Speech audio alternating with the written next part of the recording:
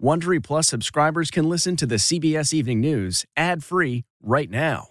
Join Wondery Plus in the Wondery app or on Apple Podcasts. This spring, if you'd rather spend time enjoying your lawn instead of trying to keep it alive, there's good news. True Green is the easiest and most affordable way to get a beautiful lawn. All you have to do is water and mow, and they'll do the rest. Weed control, fertilization, aeration, and even some things you might not even think of. They'll do all of it, while you can do literally anything else. With True Green, you can have your lawn looking as good as a putting green. That's not hyperbole. True Green is the official lawn care treatment provider of the PGA Tour. True Green offers a satisfaction guarantee, and they have a verified best price promise, which guarantees you the lowest price with no compromise on quality. You do you. Let True Green do your lawn care. Visit truegreen.com to get the best lawn at the best price with the best people guaranteed. This episode is brought in part to you by Audible, your go-to destination for thrilling audio entertainment. Whether you're looking for a hair-raising experience to enjoy while you're on the move or eager to dive into sinister and shocking tales, Audible has an exclusive collection of thrillers from best-selling authors that will keep you on the edge of your seat. Like James Patterson's first audio-only thriller, The Coldest Case. Experience stories like never before, where every chilling detail is brought to life by captivating sound design. Plus, as an Audible member, choose one title a month to make yours forever. And now, new members can try Audible free for 30 days. Just visit audible.com/WonderyPod or text WonderyPod to 500-500. That's audible.com/WonderyPod or text WonderyPod to 500-500. The CBS Evening News, coming up next.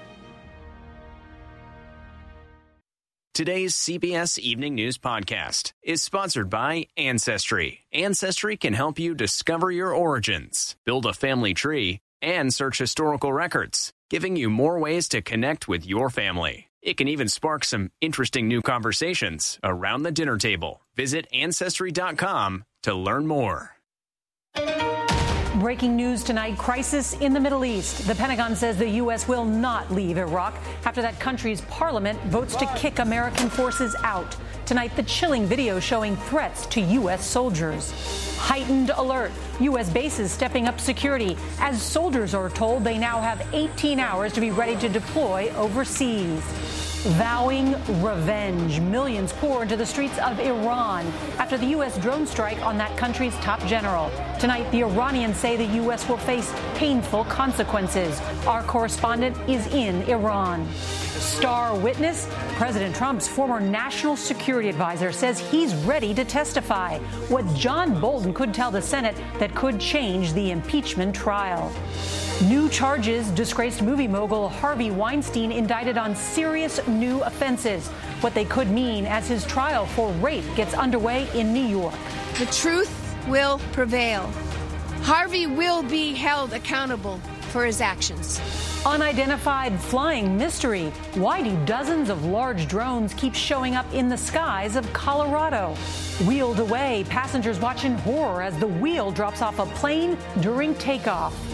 Major settlement. The world's largest furniture retailer says it will pay tens of millions after children are killed by falling dressers. What you need to know. And how a teacher's promise and modern technology kept a young musician's dream alive. This is the CBS Evening News with Norah O'Donnell, reporting from the nation's capital. Good evening, and thank you so much for joining us. We're going to begin with breaking news because tonight the Pentagon says the U.S. has no plans to pull troops out of Iraq, and it's putting soldiers here at home on alert to deploy. The U.S. drone strike that killed Iran's top general is causing a ripple effect around the world. So many mourners filled the streets of Iran, they could be seen from space.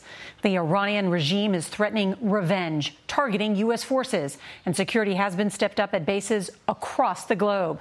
And tonight, President Trump is not backing down on his threat to target Iran, including some of its cultural sites. Our team is covering every angle of this story, from Washington to Baghdad and Tehran. David Martin leads us off tonight at the Pentagon. David? Norah, the Secretary of Defense could not have been more emphatic. The U.S. military is not about to leave the country it invaded 17 years ago. Iraq's acting prime minister met with the U.S. ambassador to discuss how to implement the resolution, which is not yet binding. But Defense Secretary Esper, talking with reporters off camera, said the U.S. is staying. There's been no decision whatsoever to leave Iraq. There is no decision to leave, nor do we issue any plans to leave or prepare to leave. Rumors of an American pullout were sparked by the draft of a letter from an American general to his Iraqi counterpart about measures to ensure that the movement out of Iraq is conducted in a safe and efficient manner. But the chairman of the Joint Chiefs, General Mark Milley, disowned the draft. It was a mistake, an honest mistake, a draft, unsigned letter, because we are moving forces around and we have increased helicopter movement in Iraq. The pullout would mean the end of the campaign against ISIS, which for now is suspended as the U.S. reinforces and repositions the 5,000 troops inside Iraq to protect against the threat of attacks in retaliation for the drone strike which killed Iran's top general, Qasem Soleimani. U.S. military bases all over the world are tightening security, including Fort Bragg, North Carolina, which just sent thousands of paratroopers rushing to the Persian Gulf. Brianna Ferry's husband was one of them. We thought it was a drill at first, and then he called and said, "Hey, you need to come say goodbye to me. I don't know when I'm going to be back." A U.S. defense official says the first 24 to 36 hours after the end of the official mourning period for Soleimani could tell whether Iran intends to make good on its vows of revenge. Norah? All right, David, thank you. Now, the likely targets of any attack would be U.S. military installations. Right now, there are more than 60,000 Americans deployed in the Middle East. That includes an aircraft carrier group. Those in Iraq may be at the highest risk of attack. Holly Williams reports tonight from Baghdad.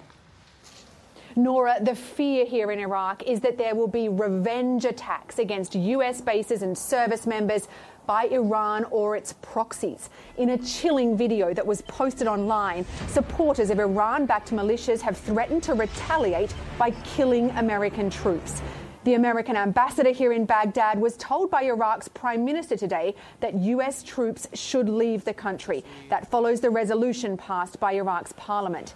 There are about 5,000 U.S. troops here in Iraq, here for the fight against ISIS. Over the last 5 years, we've witnessed them combating the extremists in the desert.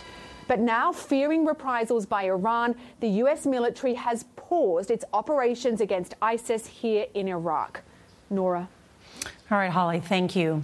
Tonight, the mourning continues in Iran. The capital was filled today by a sea of mourners, the largest gathering in decades. The procession stretched nearly 4 miles as Iran's leaders made new vows to avenge the death of its top general. Our Elizabeth Palmer was in the crowd. In Tehran, an estimated 1 million people joined in an epic salute to Qasem Soleimani. Allahu Akbar!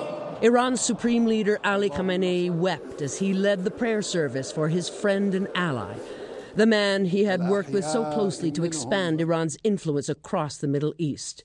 This is not just a mourning procession, it's a political message designed to demonstrate that all Iranians are united in anger and in outrage against the United States. I just say the sentence for the President Trump. You deep your grave. Soleimani's daughter was also on hand. Her father's death, she said, would bring dark days to America. If Iran does retaliate with force, it's likely to involve Hassan Nasrallah and Hezbollah, a battle-hardened Iranian proxy force based in Lebanon, but thought to have global reach. It was the U.S. military that killed Soleimani, said Nasrallah, and it will pay. But he emphasized that American civilians would not be targeted. There's already been some political fallout from the assassination. Iran has announced it's pretty much withdrawing from the nuclear deal and going back to enriching as much uranium as it likes. Norah? All right, Elizabeth in Tehran tonight, thank you. We learned today that the White House will brief senators on Wednesday about the intelligence that led to the strike on Soleimani. As for the president, he has no regrets. Weijia Zhang reports tonight from the White House.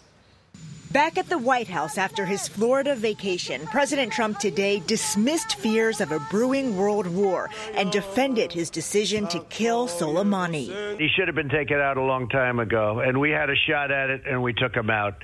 And we're a lot safer now because of it. The president has also not backed down from his threat to respond to further Iranian aggression by targeting 52 Iranian sites, including some important to the Iranian culture. Attacking cultural sites could be considered a war crime under international law. Today, Secretary of Defense Mark Esper said the U.S. would not do it. We will follow the laws of armed conflict. Esper is the third senior administration official to publicly contradict Mr. Trump. He didn't say he's targeting cultural sites. President Trump didn't say he'd go after a cultural site. Read what he said. On Face the Nation, Secretary of State Mike Pompeo also insisted all the president's national security advisors were on board with the strike against Soleimani. There was unanimity that we were making the right decision. But CBS News has learned some military commanders were opposed because of possible retaliation by Iran. House Speaker Nancy Pelosi is planning a vote this week to limit the president's military actions against Iran as Democrats demand more answers about the Soleimani attack. The Trump administration is scheduled to brief congressional leaders tomorrow and all lawmakers on Wednesday. Norah? Weijia, thank you. Michael Morell is a former acting director of the CIA and a CBS News national security contributor. Michael, thank you so much for joining us. How close are we to war with Iran? Norah, I think we're closer to war than any time in the last 30 years. Given the president's red line, we're one dead American away.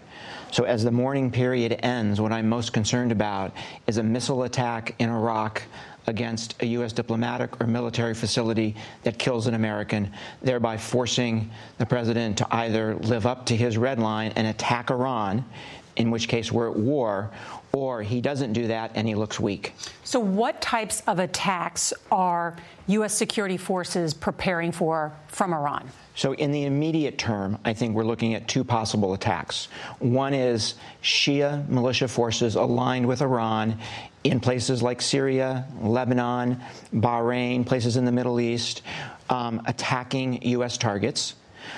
The second is cyber attacks against the United States. The Iranians have become more sophisticated that over the years.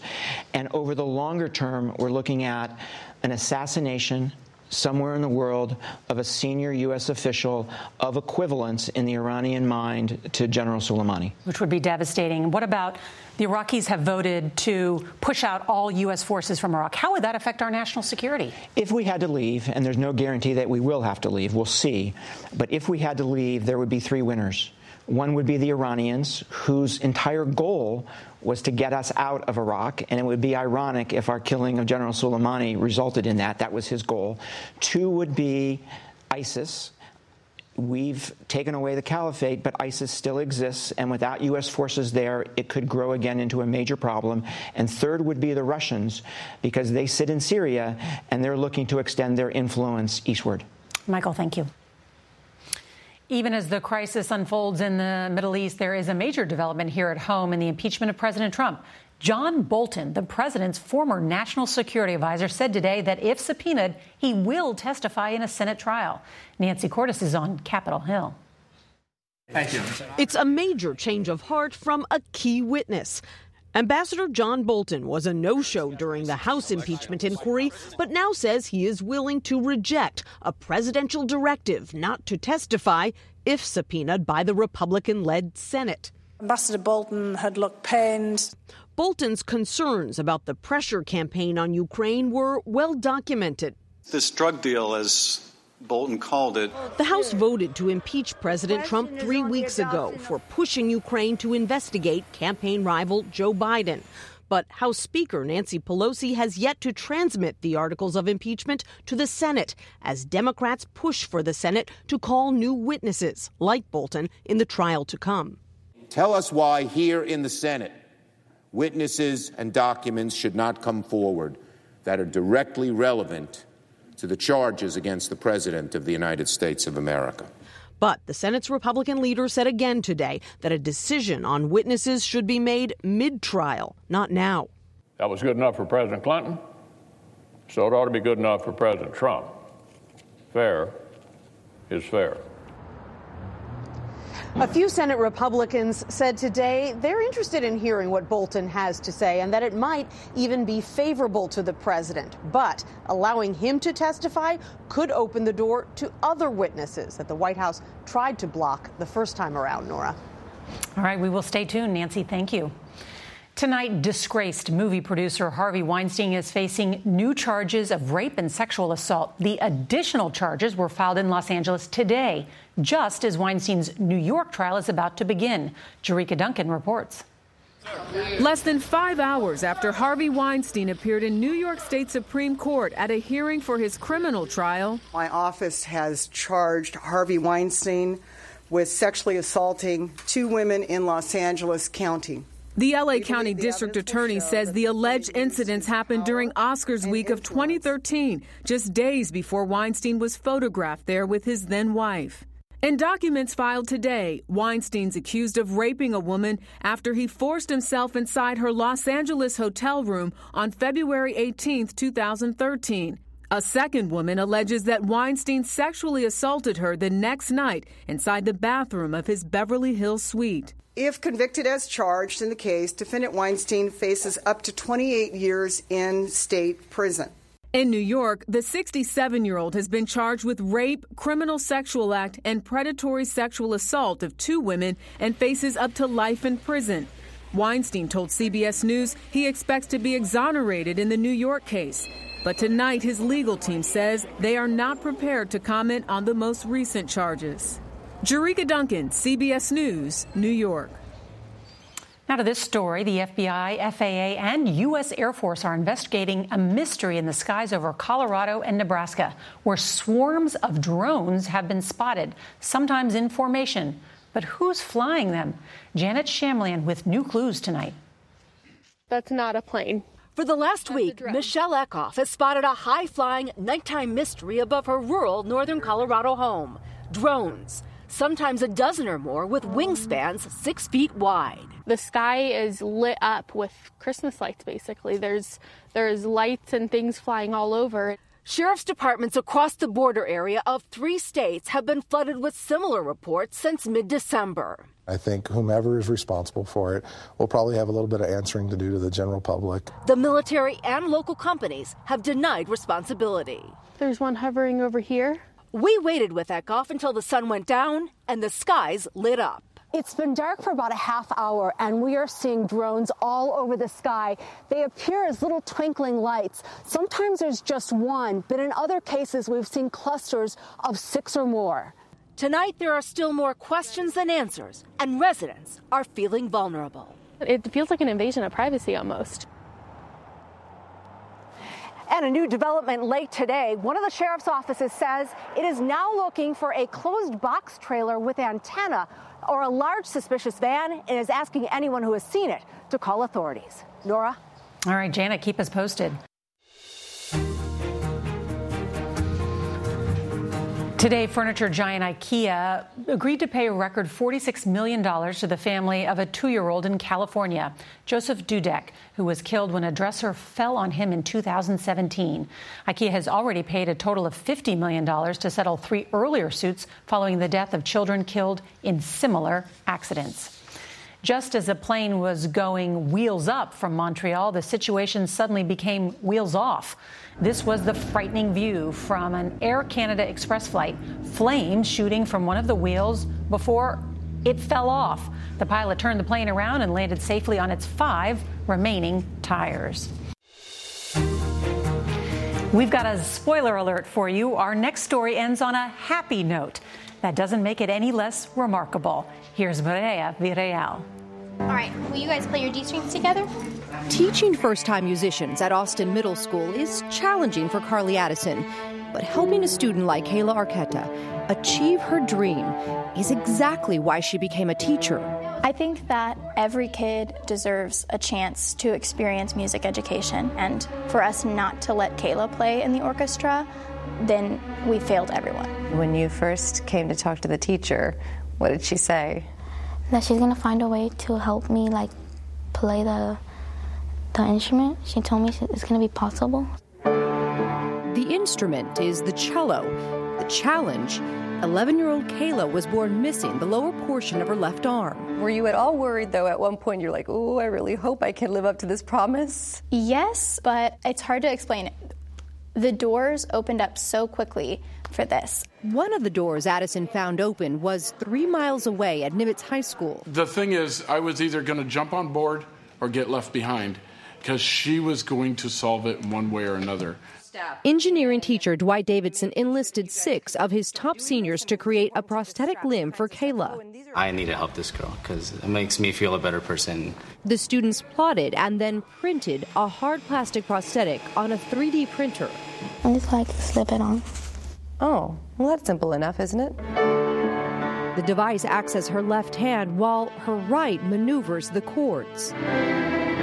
The performer and the prosthetic made their public debut at the school's winter program. The night celebrated a triumph of technology, a teacher's promise, and a young musician's dream. Mireya Villarreal, CBS News, Irving, Texas. And a beautiful performance it was. On tomorrow's CBS Evening News, as tensions rise between the U.S. and Iran, we will sit down for an exclusive interview with Vice President Mike Pence. Stay tuned. And that's tonight's CBS Evening News. I'm Norah O'Donnell in Washington. We'll see you back here tomorrow. Happy New Year and good night. If you like the CBS Evening News, you can listen early and ad-free right now by joining Wondery Plus in the Wondery app or on Apple Podcasts. Prime members can listen ad-free on Amazon Music. Before you go, tell us about yourself by filling out a short survey at Wondery.com/survey. The Hargan women seem to have it all. From the outside looking in, we were blessed. My mom was amazing. But as detectives would soon learn, there was a lot going on inside the Hargan household. Ashley and I have been calling my mom and the house and Helen. Okay. No one's answering. 63-year-old Pamela Hargan gunned down in her own home. Her youngest daughter, Helen, lay dead upstairs. Patrol, when they arrived, assumed or thought that there might have been a murder-suicide. But for the detectives on the scene, there were things about the scene itself that were concerning to us on day one. Who would want to kill their mother and their little sister? There is no boogeyman here. It is exactly who we think it is. I'm Peter Van Sant from 48 Hours. This is Blood is Thicker, the Hargan Family Killings. Listen to Blood is Thicker, the Hargan Family Killings, wherever you get your podcasts.